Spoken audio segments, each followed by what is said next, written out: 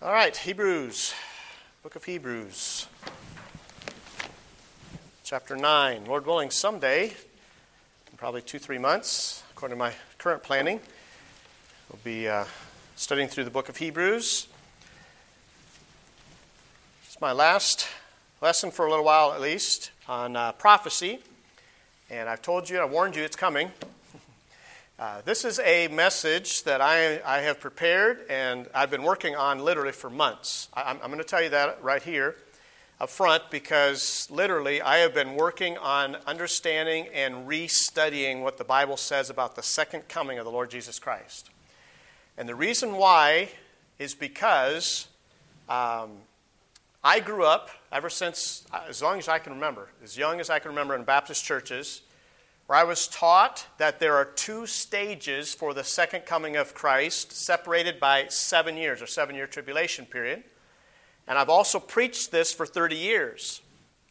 But as I started studying prophecy without a private interpretation outline, all of a sudden I'm noticing some things that are totally different than what I was taught. Now with that said, notice Hebrews 9 verses 27 and 28. And the question we're asking today is, are there 2 stages or 2 second comings? Notice it says in verse 27, and as it is appointed unto men once to die, but after this the judgment, so Christ was once offered to bear the sins of many, and unto them that look for him shall he appear the second time without sin unto salvation. Now, first and foremost, I want you to notice here, it does not say second comings. There's no 2 second comings found in that verse. Notice again, we're just going to let the Bible speak for itself without man's interpretation of it. So Christ was once offered to bear the sins of many, and unto them that look for him shall he appear the second time without sin unto salvation. So is this in the air or is this to the earth? There's no distinction made in that verse. You can't find it there.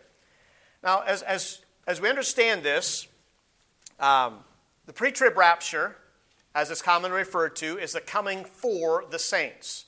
This is what I've been taught for years, what I've preached for years. The word rapture, as I've pointed out before, is not found in the Bible. That's why I now prefer to use Bible words like translation or whatever. And again, that's not my problem necessarily, except for what I studied here again this last week. With that said, pre-trib rapture, there's a lot of speculation and sensationalism tied to it. We have to admit that. Much speculation and sensationalism related to the rapture.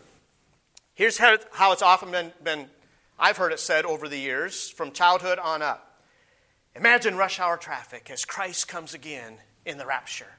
And all of a sudden cars have no drivers behind the wheel. Imagine planes crashing because the pilot is missing in the rapture. People disappearing, and so on.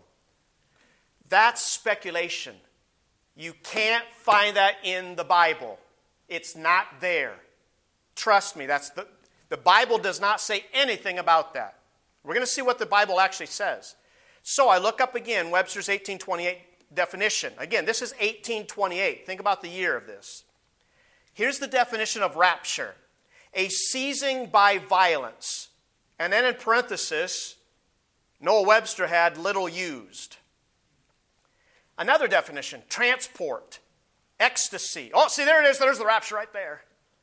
Violence of a pleasing passion, extreme joy or pleasure, etc., etc., etc. Not one reference. Okay, I understand. Noah Webster was a Protestant. But Noah Webster often in Webster's 1828 dictionary will refer to a theological teaching of some. Not one reference in 1828. Why? Because Darby was not starting his ministry until 1830. Okay, so think about this. Nothing is said about a catching up to heaven. But what's interesting is, the word rapture that we use today is from a Latin word. It means to seize or take away. See, there's the rapture right there. Rape is also based on the same word. That's why I prefer to use translation and translated. Think about that. Those are the things we're never told. Well, the rapture's in the Bible. This is the pre-trib rapture. I showed you months ago, even Song of Solomon, there's a verse that some use for the pre-trib. In fact, I sent that to Brother Wilford one time. Oh, yeah, I see it now. I see it now. Here's the point. These things are taken out of their context and twisted according to private man's interpretation. Now, this teaching was popularized by, first of all, Edward Irving of the Church of Scotland in the early 1800s and later. In fact, what's interesting about that is Edward Irving in the Church of Scotland had a young woman in his church, supposedly, who had a vision about the rapture, and Christians all caught up to heaven and so on. Then also, of course, John Nelson Darby in the mid-1800s, literally in England and traveling to the United States, I think 6 different times, teaching his doctrines. Also Charles Henry Mackintosh. William Blackstone in the late 1800s had a book entitled Jesus is Coming. Of course, C.I. Scofield, 1909 and 1917, Reference Bible, and then total revision of 1967, where they actually even changed the Bible. Also, another name I'll throw out is Clarence Larkin. I've mentioned him before in the early 1900s. Of course, he's well known for all of his dispensational charts and all those things. All of those are the sources of it. And of course, I've told you before, the dispensationalists often will be honest that they get it from Francisco Ribera back in the 1500s. So again, that's the origin of all this. Here's how they often describe the pre-trib rapture. I've heard this for decades. It's secret, it's invisible, and silent. The world won't know what happened. That's the first stage of the second coming. Second stage of Christ's coming is his revelation. All right, so that's his coming for the saints. The revelation is his coming to earth with the saints. Again, I've heard this for years. And so I honestly started looking at the Bible to see if both of these things are found in Scripture. As I've continued to study this, and I've done this for for years now, I have been preaching this and teaching this for decades, and I'm going to share with you the time that I started really questioning dispensationalism was when I was asked to teach a course on dispensationalism. The course that I took with the same online Bible college for a master's degree, I told you the professor said that if the Jews had accepted their Messiah, Jesus Christ would not have gone to the cross. That's where all of this heads to and leads to if we're honest. The serious problems that I find in this, as I honestly study Scripture without putting man's interpretation on it, there are inconsistencies and contradictions to the Word of God. So what saith the Scripture? Notice with me 1 Thessalonians chapter 1. There are several references in the book to the Thessalonians, relation to the coming of Christ. I want you to take notice of them, and here's what I want you to notice as we're reading this. None of these passages, not one of them, ever clearly indicates that there are 2 stages to Christ's second coming. Let's honestly see what the Bible says without man's interpretation placed upon it. 1 Thessalonians chapter 1, verse 6.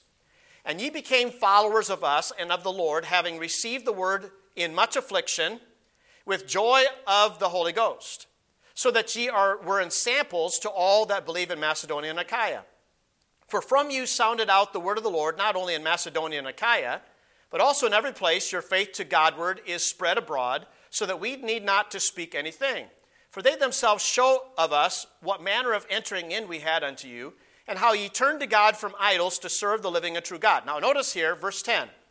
And to wait for his Son from heaven, whom he raised from the dead, even Jesus, which delivered us from the wrath to come. Is there anything in this verse right here that talks about 2 parts to Christ's second coming? Notice, all it says is to wait for his Son from heaven. There's only one coming that's mentioned there. We have to honestly admit that in Scripture. Chapter 2, verse 19. For what is our hope or joy or crown of rejoicing? Are not even ye in the presence of our Lord Jesus Christ at his coming? Is there anything in this verse that talks about the first part of his coming when we're going to be before Christ is coming? Not one reference to 2 parts of Christ's coming. Again, I want for us to honestly see what the Bible says here. Verses 12 and 13 of chapter 3 then. The Lord make you to increase and abound in love one toward another, and toward all men, even as we do towards you, to the end he may establish your hearts unblameable in holiness before God, even the Father, at the coming of our Lord Jesus Christ with all his saints. Now let me ask you, if there's a pre-trib rapture, why does this not say before his second coming with his saints? Notice this. We are established in our hearts, I should say, established unblameable in holiness before God. Why not 7 years before his coming with the saints? Notice this. It's all related to the same coming. Notice again, read verse 13 carefully. To the end he, God, may establish your hearts unblameable in holiness before God, even our Father, at the coming of our Lord Jesus Christ with all his saints. So let me ask you, we as believers are not going to be established unblameable in holiness before God for 7 years? That's the way I read this if there's a pre-trib rapture, if there's two aspects to Christ's coming. Notice this, we're established in our hearts unblameable in holiness before God at the coming of the Lord Jesus Christ with all his saints. Chapter 4. Here's the one right here. This is the pre-trib rapture right here. 1 Thessalonians 4, verse 13. I would not have you to be ignorant, brethren, concerning them which are asleep, that ye sorrow not, even as others which have no hope. For if we believe that Jesus died and rose again, even so them also which sleep in Jesus will God bring with him. For this we say unto you by the word of the Lord, that we which are alive and remain unto the coming of the Lord. Now let me ask you, is that the first or second phase of the stage of the second coming of Christ? All it's talking about, all it says here is the coming of the Lord. Notice, shall not prevent them which are asleep. For the Lord himself shall descend from heaven with a shout, with the voice of the archangel, with the trump of God, and the dead in Christ shall rise first, and then we which are alive and remain shall be caught up together with them in the clouds to meet the Lord in the air. And so shall we ever be with the Lord. And wherefore comfort one another with these words. Now, see, there's the pre-trib rapture because you go into chapter 5. No, this is a continued statement. Notice verse 1 of chapter 5. But of the times and the seasons, brethren, ye have no need that I write unto you. For yourselves know perfectly that the day of the Lord so cometh as a thief in the night. For when they shall say, peace and safety, then sudden destruction cometh upon them, and as travail upon a woman with child, and they shall not escape. This is all talking about the coming of the Lord. Now, with that said, notice again verse 16.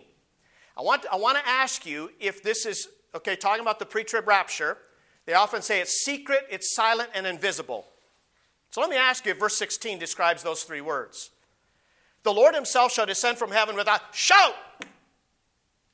Is that silent? A shout is not silent. With the voice of the archangel. Well, that's not silent.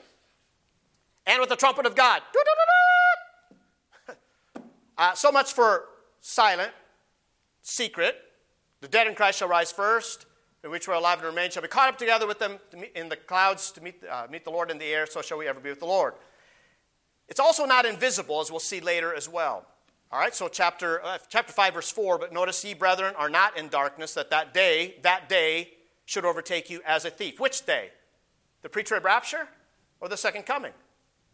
It's all the same event. Chapter 5, verse 23.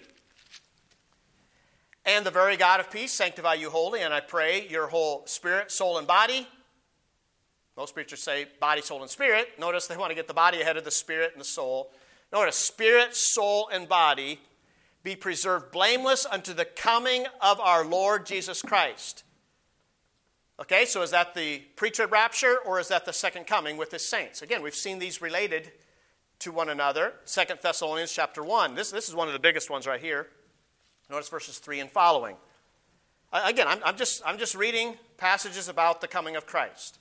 Notice it says in verse 3, we are bound to thank God always for you, brethren, as it is meet, as it's appropriate or fitting, because that your faith groweth exceedingly, and the charity of every one of you all toward each other aboundeth, so that we ourselves glory in you, in the churches, plural, churches. We'll talk about the doctrine of the church here in a couple months probably, of God for your patience and faith in all your persecutions and tribulations that ye endure. Well, I thought we as Christians were going to be delivered from tribulation. After all, the great tribulation. We'll talk about that. Which is a manifest token of the righteous judgment of God, righteous judgment of God, that ye may be counted worthy of the kingdom of God, for which ye also suffer. Seeing it is a righteous thing with God to recompense tribulation to them that trouble you. All right, so there's the tribulation on the wicked that persecute. And to you who are troubled, rest with us. Notice this now. When the Lord Jesus shall be revealed from heaven with his mighty angels. That's interesting. Notice again the context. We're resting when the Lord is revealed from heaven with his mighty angels. Wait a minute. I thought the pre-trib rapture, Jesus is coming himself, catching us to heaven and catching us into the air and taking us back to heaven. I've already shown you there's no evidence in Scripture that we're actually raptured to heaven. That's all fables, fiction based on what man has taught us. Notice again, to you who are troubled, rest with us when the Lord Jesus shall be revealed from heaven with his mighty angels. Well, that sounds to me like Jude 14 and 15, his coming with the saints. That's interesting. All in the same sentence, notice, in flaming fire, taking vengeance on them that know not God, and that obey not the gospel of our Lord Jesus Christ, who shall be punished. Continued sentence. This is all one sentence here. Shall be punished with everlasting destruction from the presence of the Lord and from the glory of his power. Continued sentence, verse 10. When he shall come to be glorified in his saints. Notice, he's coming to be glorified in his saints and to be admired in all them that believe. Because our testimony among you was believed in that day. That day. We're talking about a single coming. And all of these things are taking place at the same time. Okay, let's move on. 1 Timothy chapter 6. 1 Timothy chapter 6. Again, these are the passages I tried to look at carefully to see if I could see two stages of Christ's coming. 1 Timothy chapter 6, verse 13. I give thee charge in the sight of God, who quickeneth all things, and before Christ Jesus, who before Pontius Pilate witnessed a good confession, that thou keep this commandment without spot, unrebukable, until the appearing of our Lord Jesus Christ. Notice this. Until the appearing of our Lord Jesus Christ. Is that the pre-trib rapture, or is that the second coming with the saints? The Bible doesn't say. Which in his times he shall show, who is the blessed and only potentate, the King of kings and Lord of lords, who only hath immortality, dwelling in the light which no man can approach unto, whom no man hath seen nor can see, to whom be honor and power everlasting. Amen. Well, that sounds like he's coming as King of kings and Lord of lords when he comes. So we're not talking about two stages of his second coming here. Again, verse 14. That thou keep this commandment without spot, unrebukable, until the appearing of our Lord Jesus Christ. Again, is that the pre-trib rapture, or is that his second coming with the saints? Titus chapter 2. Here's the pre-trib rapture right here. Titus chapter 2, verse 11. After all, the pre-trib rapture is our blessed hope. Titus 2, verse 11. Yeah, the coming of the Lord is, but notice it says here, the grace of our God that bringeth salvation hath appeared to all men, teaching us that denying ungodliness and worldly lust, we should live soberly, righteously, and godly in this present world. Looking for, this is all one continued sentence here, looking for that blessed hope and the glorious appearing of the great God and our Savior, Jesus Christ. Is that the first or the second part of his second coming? The Bible doesn't say. Oh yeah, but see, when the Bible's silent, then you have to compare Scripture. That's what we're doing. We're comparing Scripture with Scripture. Now, one of these passages talk about a twofold aspect of his second coming. Looking for that blessed hope and the glorious appearing of the great God and our Savior, Jesus Christ.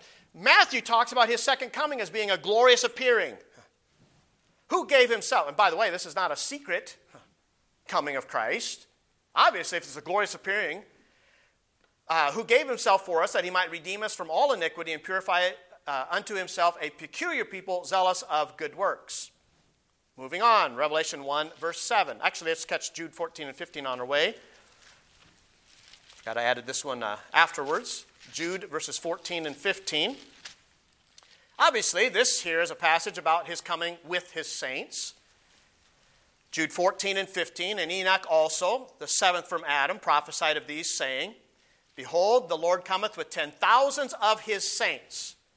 Thousands, plural. I believe this is both angels and his saints.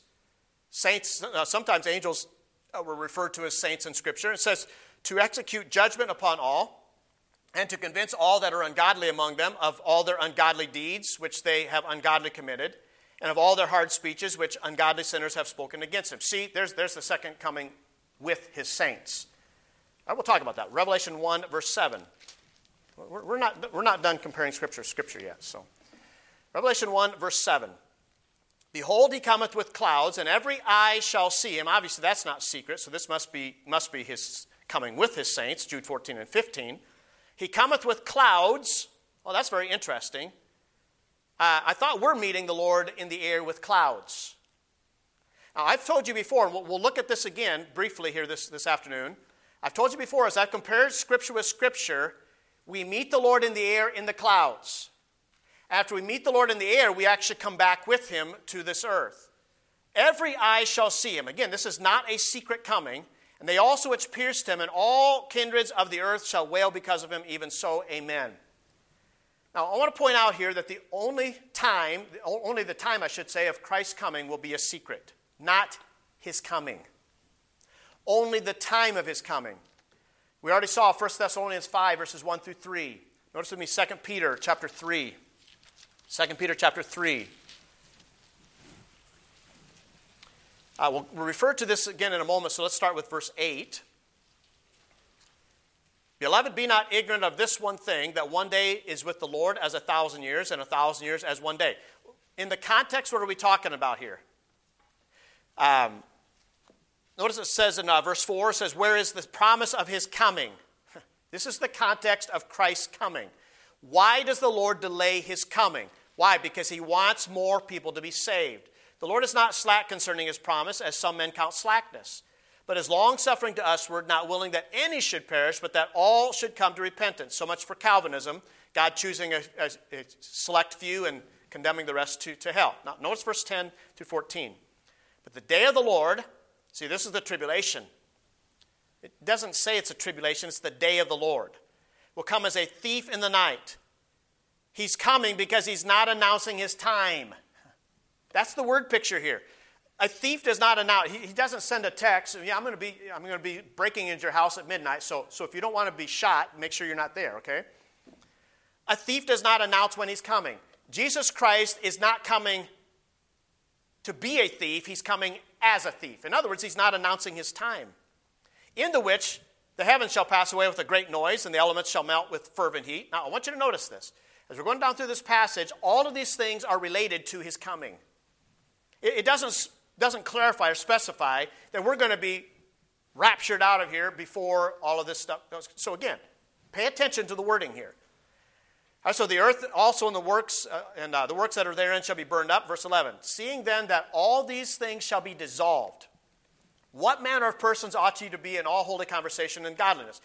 Well, why do we have to worry about that? We're going to be raptured out before all the judgments on the earth. Right? We're going to be raptured out before the Great Tribulation. Let's honestly look at what the Bible says. All these things, seeing all these things are going to be dissolved, what manner of persons ought ye to be in all holy conversation and godliness, looking for and hasting unto the coming of the day of God. He's writing to believers. Why? If we're going to be raptured out of here, why is he teaching this to believers? That's our ticket out of here. We don't have to go through the Great Tribulation. That's what they say anyway. Wherein the heavens, being on fire, shall be dissolved, and the elements shall melt with fervent heat. Nevertheless, we, according to his promise, look for new heavens and a new earth. Again, we talked about this in Revelation 21 and 22. Wherein dwelleth righteousness. Wherefore, beloved, believers, seeing that ye look for such things, be diligent that ye may be found of him in peace, without spot and blameless. Matthew 24. Matthew chapter 24. Matthew 24. Again, what I'm emphasizing is the time of Christ's coming is the only thing that's a secret. Not this secret, quote-unquote, rapture. Matthew 24, verse 36. But of that day and hour knoweth no man, no, not the angels of heaven, but my Father only. No date setting, no signs of the times, none of that is allowed according to Christ's words here. But as the days of Noah were, so shall also the coming of the Son of Man be.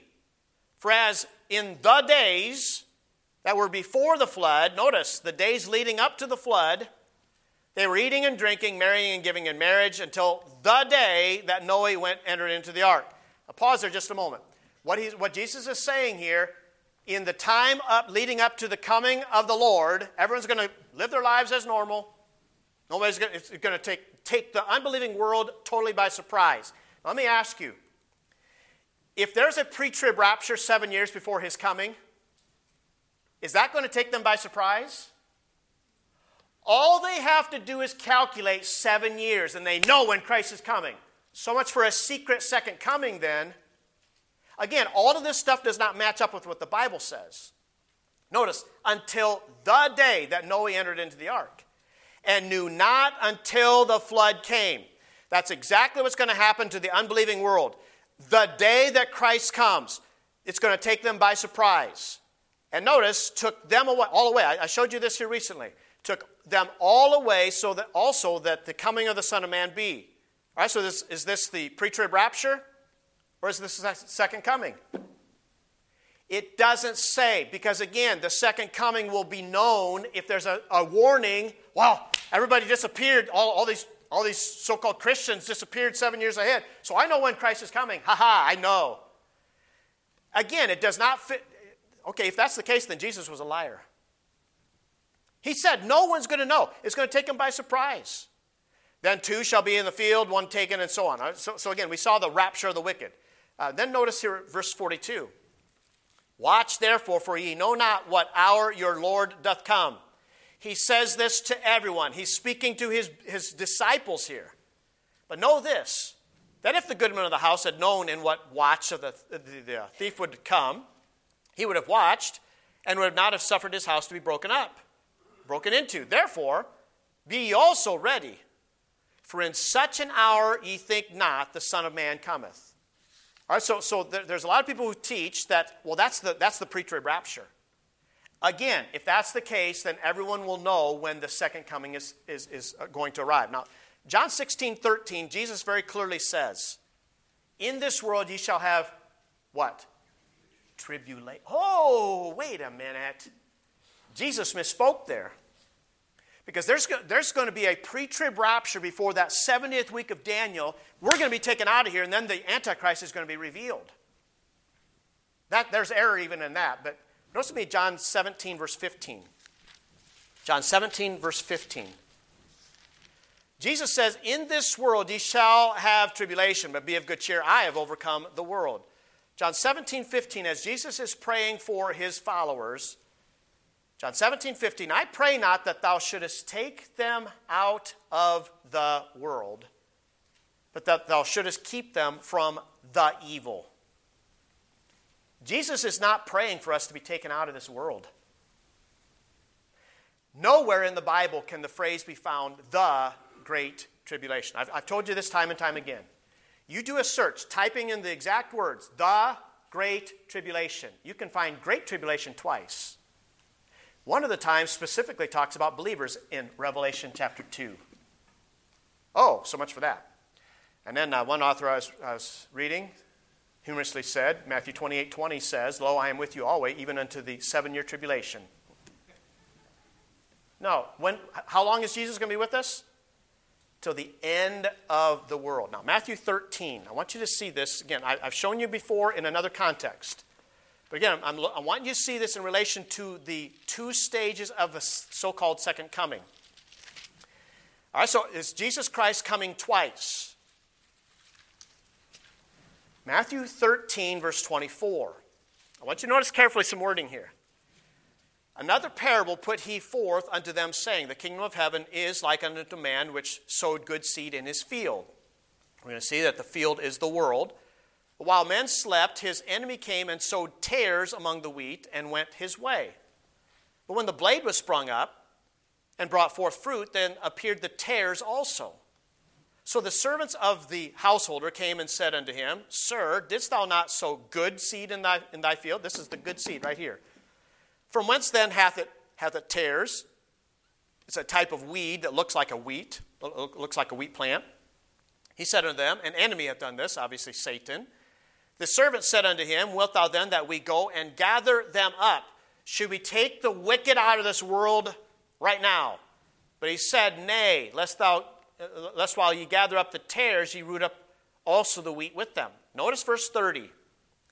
Let both grow together until the harvest. I'm not going to have us look at this again, but Revelation 14, you want to understand what the harvest is? Jesus himself said very clearly what the harvest is. Let both grow together until the harvest. Okay, a pre-tribulational rapturist says, let both grow together until the pre-trib rapture. All right, so there's going to be a pre-harvest. And in the time of harvest, I will say to the reapers, gather ye together, notice, first the tares, and bind them in bundles to burn them, but gather the wheat into my barn. Drop down to the explanation here in verse 37. He answered and said unto them, He that soweth the good seed is the Son of Man. The field is the world. The good seed are the children of the kingdom. But the tares are the children of the wicked one. Jesus helps us understand very clearly what this is about. Again, verse 36, the disciples are asking, Declare unto us the parable of the tares of the field. Verse 39, the enemy that sowed them is the devil. The harvest is the end of the world. The reapers are the angels. That sounds like his second coming. As therefore the tares are gathered and burned in the fire, so shall it be in the end of this world. The Son of Man, verse 41, the Son of Man shall send forth his angels, and they shall gather out of his kingdom all things that offend, and them which do iniquity, and shall cast them into a furnace of fire. There shall be wailing and gnashing of teeth. Then shall the righteous shine forth as the sun in the kingdom of their Father. Who hath ears to hear, let him hear. Now it's very interesting. Private interpretationist C.I. Scofield has a note on Matthew 13:40 that says this. Again, you look at Matthew 13:40 while I read this statement. At the end of this age, the tares are set apart for burning, but first the wheat is gathered into the barn. C.I. Scofield just said that Jesus is a liar. That is a serious offense. Notice again verse 30. Let both grow together until the harvest. And in the time of the harvest, I will say to the reapers, gather ye together first the tares, and bind them in bundles, and burn them, but gather the wheat into my barn. C.I. Scofield is twisting Scripture here very clearly and obviously. All right, let's continue. Matthew 13, verse 47. Again, the kingdom of heaven is likened unto a net. It was cast into the sea and gathered out of every kind. Gathered of every kind of fish. Some they wanted, some they didn't. Which when it was full, they drew to shore and sat down and gathered the good into vessels, but cast the bad away. Again, this is a picture of what he says here will happen at the end of the world. So shall it be at the end of the world. The angel shall come forth and sever the wicked from among the just, and shall cast them into the furnace of fire. There shall be wailing and gnashing of teeth. There's no way you can see otherwise. No, notice again, till the end of the world, not 7 years before. Jesus saith unto them, Have you understood these things? They said unto him, Yea, Lord, we understand. Luke chapter 17. Again, I'm using a lot of Scripture on purpose because I want for us to, in one lesson, have an overview of all of this. And I know I took months to study this out. I'm going to encourage you, you have to go back and listen to it again so you can slow it down and you can assimilate it. I have a slow down speed up speed on my digital recorder that I use. So sometimes if I really want to pay attention to some words, I'll slow it down to 0.75. So anyway, Luke 17, verse 26. Whatever it takes for you to assimilate this, it's all going to be online for you here this week. It says, verse 26, and as it was in the days of Noah, again, what he said in Matthew, so shall it also be in the days of the Son of Man. They did eat, they drank, they married wives, they were given in marriage until the day that Noah entered into the ark. The flood came and destroyed them all. Likewise also, as it was in the days of Lot. Again, we know in 2 Peter that Lot was a righteous man. But he was vexing his soul from day to day with the things that he was seeing and hearing. They did eat, they drank, they bought, they sold, they planted, they builded. But the same day that Lot went out of Sodom, not 7 years before to give a warning to Sodom, The same day that Lot went out of Sodom, it rained fire and brimstone from heaven and destroyed them all. Even thus shall it be in the day when the Son of Man is revealed. In that day, he which shall be upon the housetop and stuff in the house. And again, and then verse 32 says, remember Lot's wife. Not 7 years before. All right, so as you think about the references to Genesis, Genesis 7:13 says, in the self-same day entered Noah and his family into the ark. Genesis 19, we see that very clear reference. The same day Lot left Sodom, it rained fire and brimstone. The same day, not 7 years before. Jesus is using those Old Testament pictures as a picture of his coming. Now, according to dispensationalism, in the pre-trib rapture, it requires two first resurrections then. You think about that. 1 Corinthians 15. If indeed there's a pre-trib rapture, they then require a second first resurrection. Now, I'm just going to summarize this by reminding you that in Revelation 20 we saw there's only two resurrections. Blessed are they which have part in the first resurrection, because the second death will not have any effect upon them. Again, I'm paraphrasing it. But very clearly, Jesus himself said there's only two resurrections. If there's a pre-trib rapture, and we, as a part of the church, are raptured and resurrected 7 years before the second coming, there's a requirement of two first resurrections then. Because here's the problem that I have with that. What about the tribulation martyrs? The pre-trib rapturist will say that Revelation 6 is about tribulation saints that are killed for the... When are they resurrected? Are they a part of the first or second resurrection? The second resurrection is for unbelievers. If the first resurrection took place at the pre-trib rapture, where's the rest of the first resurrection? 1 Corinthians 15, verse 20. But now is Christ risen from the dead and become the firstfruits of them that slept. For since by man came death, by man came also the resurrection of the dead. For as in Adam all die, so even so in Christ shall all be made alive. But every man in his own order. Christ the firstfruits. Afterward, they that are Christ at his coming. Which one? I'm asking, which one? The pre-trib rapture or his second coming? It's all one. Notice this. There's no two resurrections here at his coming. Christ the firstfruits, afterward they that are Christ at his coming. 7 years before or at the second coming. Then cometh the end, when he shall have delivered up the kingdom to God. This sounds like his second coming. Notice this. He's going to deliver the kingdom up to God his Father. When he shall have put down all rule and all authority and power. For he must reign till he hath put all enemies under his feet. Notice this. The last enemy that shall be destroyed is death. When? At the pre-trib rapture or his second coming? With his saints. Is he going to destroy death twice? Things don't match up when we honestly look at Scripture. Verse 28.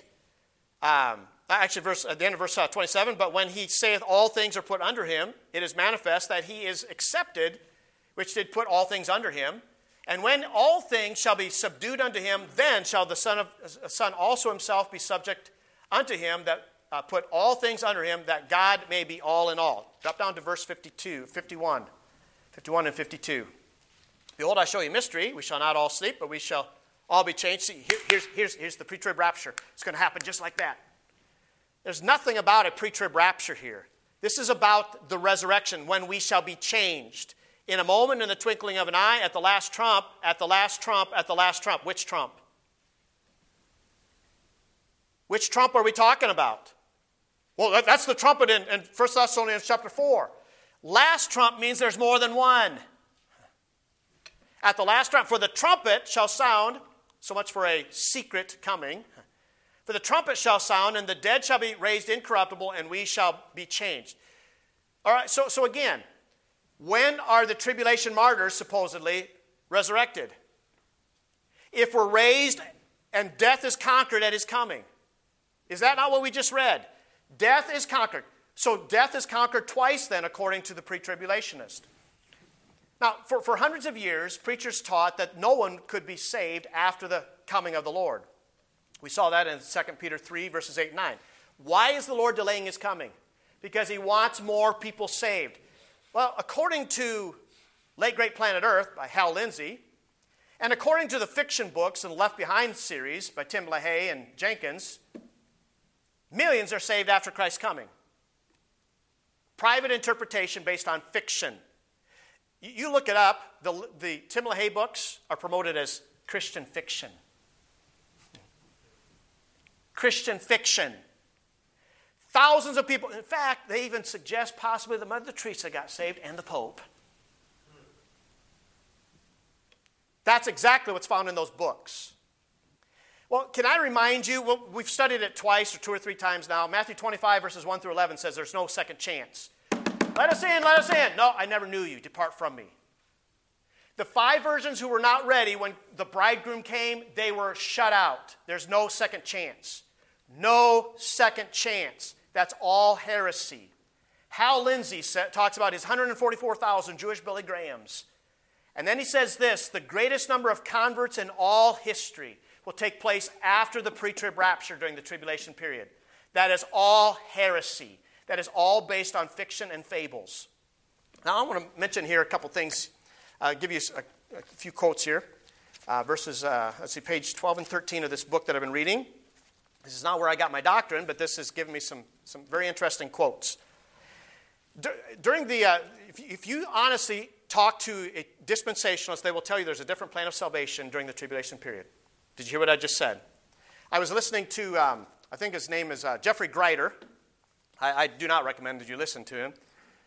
Jeffrey Grider, Now the End Begins, he's on Sermon Audio and all that kind of stuff. Well, I was familiar with him years ago, and so I listened to some things, some recent teaching that he had on the rapture and so on and so forth. You know, all the different things he has, and he even has a lesson that he recorded based on a letter that he wrote to his family members that were unsaved.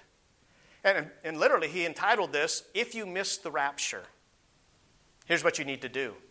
And literally, he talks about, and this is all, he got all of his teaching based on what Peter Ruckman teaches, or taught. Peter Ruckman knows the truth now. I hope he was saved. But here's the point. Most dispensationalists will say there's a different form of salvation during the tribulation period. It's based on the Old Testament. Well, I thought Abraham was saved by faith. Listen to this about a different plan of salvation. One writer says, now we can be saved. Now we can be saved by the blood of Christ. But after the rapture, people will have to give their own blood to be saved. Okay, so when are these martyrs resurrected? Again, I ask the question. It will be a martyr's route to heaven. So in other words, the only ones who can be saved during the tribulation period is if you die for the Lord. So when are they raised? Since they missed the first resurrection. There's another suggests that when people will be saved or the lost on a basis of how they treat the Jews. I talked about that in Matthew 25. There's a tract the author had before him that said this. He's quoting from the tract here. If you should be left behind when Jesus comes, do not persecute the Jews. Assist them in their distresses. For it may turn to your salvation, to be your salvation. Those who have protected and cared for the Jews, who have hidden them, also fed them, clothed them, will be found worthy of entrance into the kingdom age. As I already pointed out, Matthew 25 only has 2 groups, the sheep and the goats, not 3. Not the sheep, the goats, and the Jews. Again, this is all teaching based on this whole thing.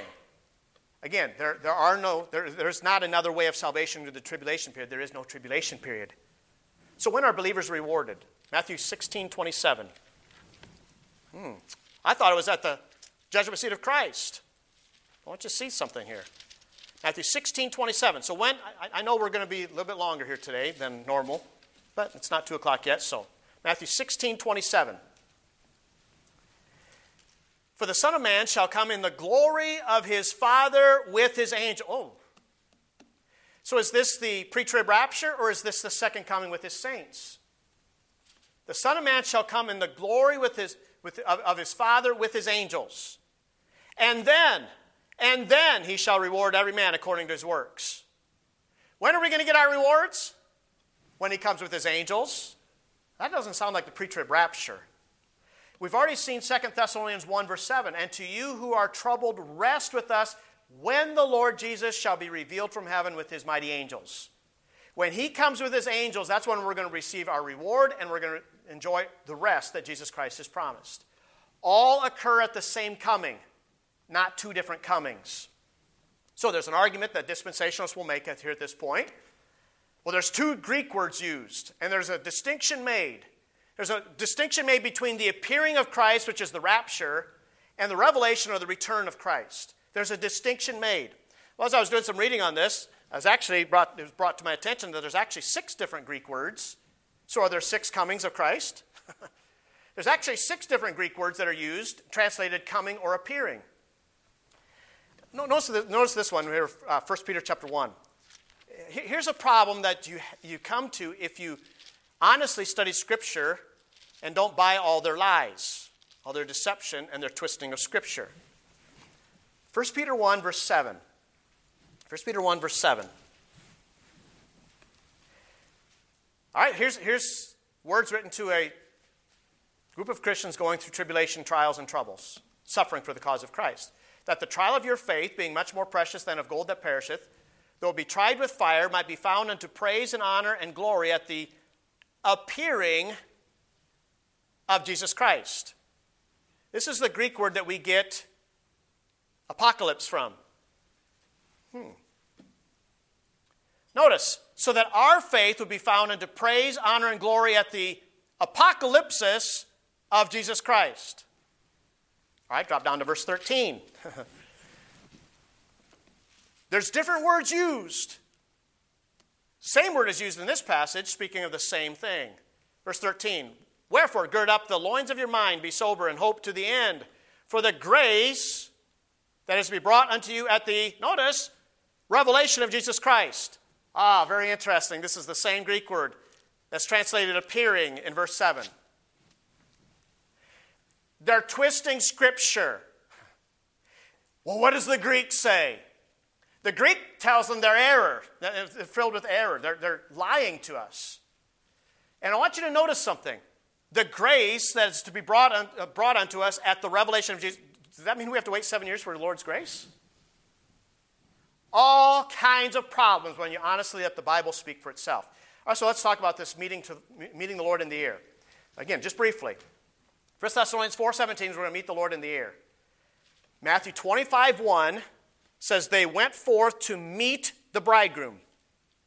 Matthew 25:6 says at midnight the cry was made, behold, the bridegroom cometh. Go ye out to meet him. Very interesting. I thought this was, I'd never noticed this before until I was doing some reading on this. Acts 28 talks verses 14 through 16 if you want to write it down. Acts 28 verses 14 through 16. As Paul is going towards Rome, it says that the Christians, the saints in Rome, came out to meet him. Let me ask you, did the saints of Rome go back to Rome? All right, so you think about this. The Lord is going to meet us. We're going to meet the Lord in the air, and then we're coming back to the earth with the Lord Jesus Christ. We're going forth like the saints of Rome to meet Jesus Christ, and then we're coming back like the saints went back to Rome. Again, a powerful picture of what happens here when we go to meet the Lord in the air, and then we come back to the earth with the Lord Jesus Christ. Now, it's easy to see that we meet the Lord in the air, then we return to the earth with him, as I've mentioned. So what about Revelation 4:1? I've already shown you several times on this. John was in the Spirit when he was taken to heaven. It was not a bodily resurrection. There's no way you can twist that and say that that is a picture of the rapture. Even though C.I. Scofield says, this call seems clearly to indicate the fulfillment of 1 Thessalonians 4:14 through 17, the rapture. The word church does not again occur in Revelation until all is fulfilled. So let's look at his statement there, honestly, according to Scripture. The word saints do, or saints occur in chapter 13, chapter 16, chapter 17, chapter 18. Okay, so church is not mentioned, but saints is mentioned. What I think is interesting is church is not found in Revelation 19 at the marriage supper of the Lamb. But saints are. That's a twisting of Scripture. He's not honestly telling us the whole story. Revelation 20, there's no reference to the church. Okay, Revelation 21, no mention of the church. Oh, so the church is not in New Jerusalem, evidently, then. If we're going to follow that reasoning out, in fact, it's not found until the very end of the book of Revelation again when a warning is given. C.I. Scofield says this about Revelation 19. The Lamb's wife here is the bride, the church.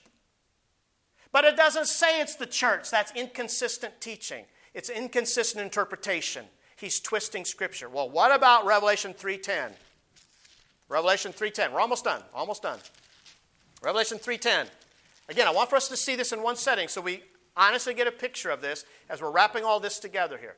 Revelation 3:10. Because thou hast kept the word of my patience, and I also will keep thee from the hour of temptation which shall come upon all the world to try them that dwell upon the earth.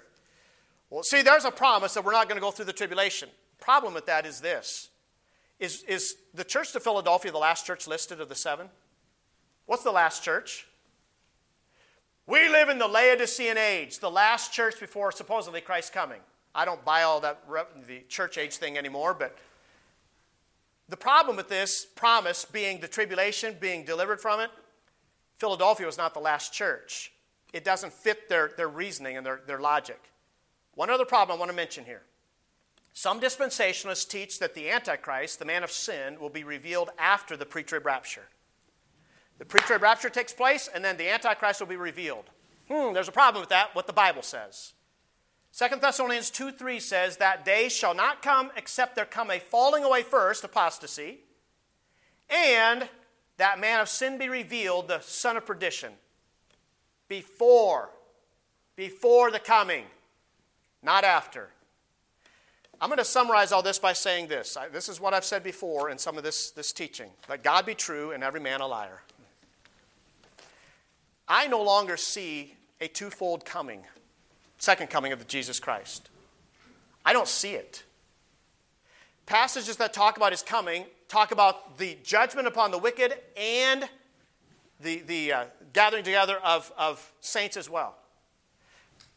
So, again, we need to pay attention to what the Bible says and not lean so heavily on private interpretations of Scripture. The ultimate thing, though, is this. When we think about Jesus saying, you don't know the hour, there's the thing we should be focusing on more than anything. Making sure that I'm ready when Jesus Christ comes. Father, I pray that you'd help us to truly be ready. Ready for the coming of the Lord Jesus Christ. Holy Spirit of God, that you'd work in our hearts.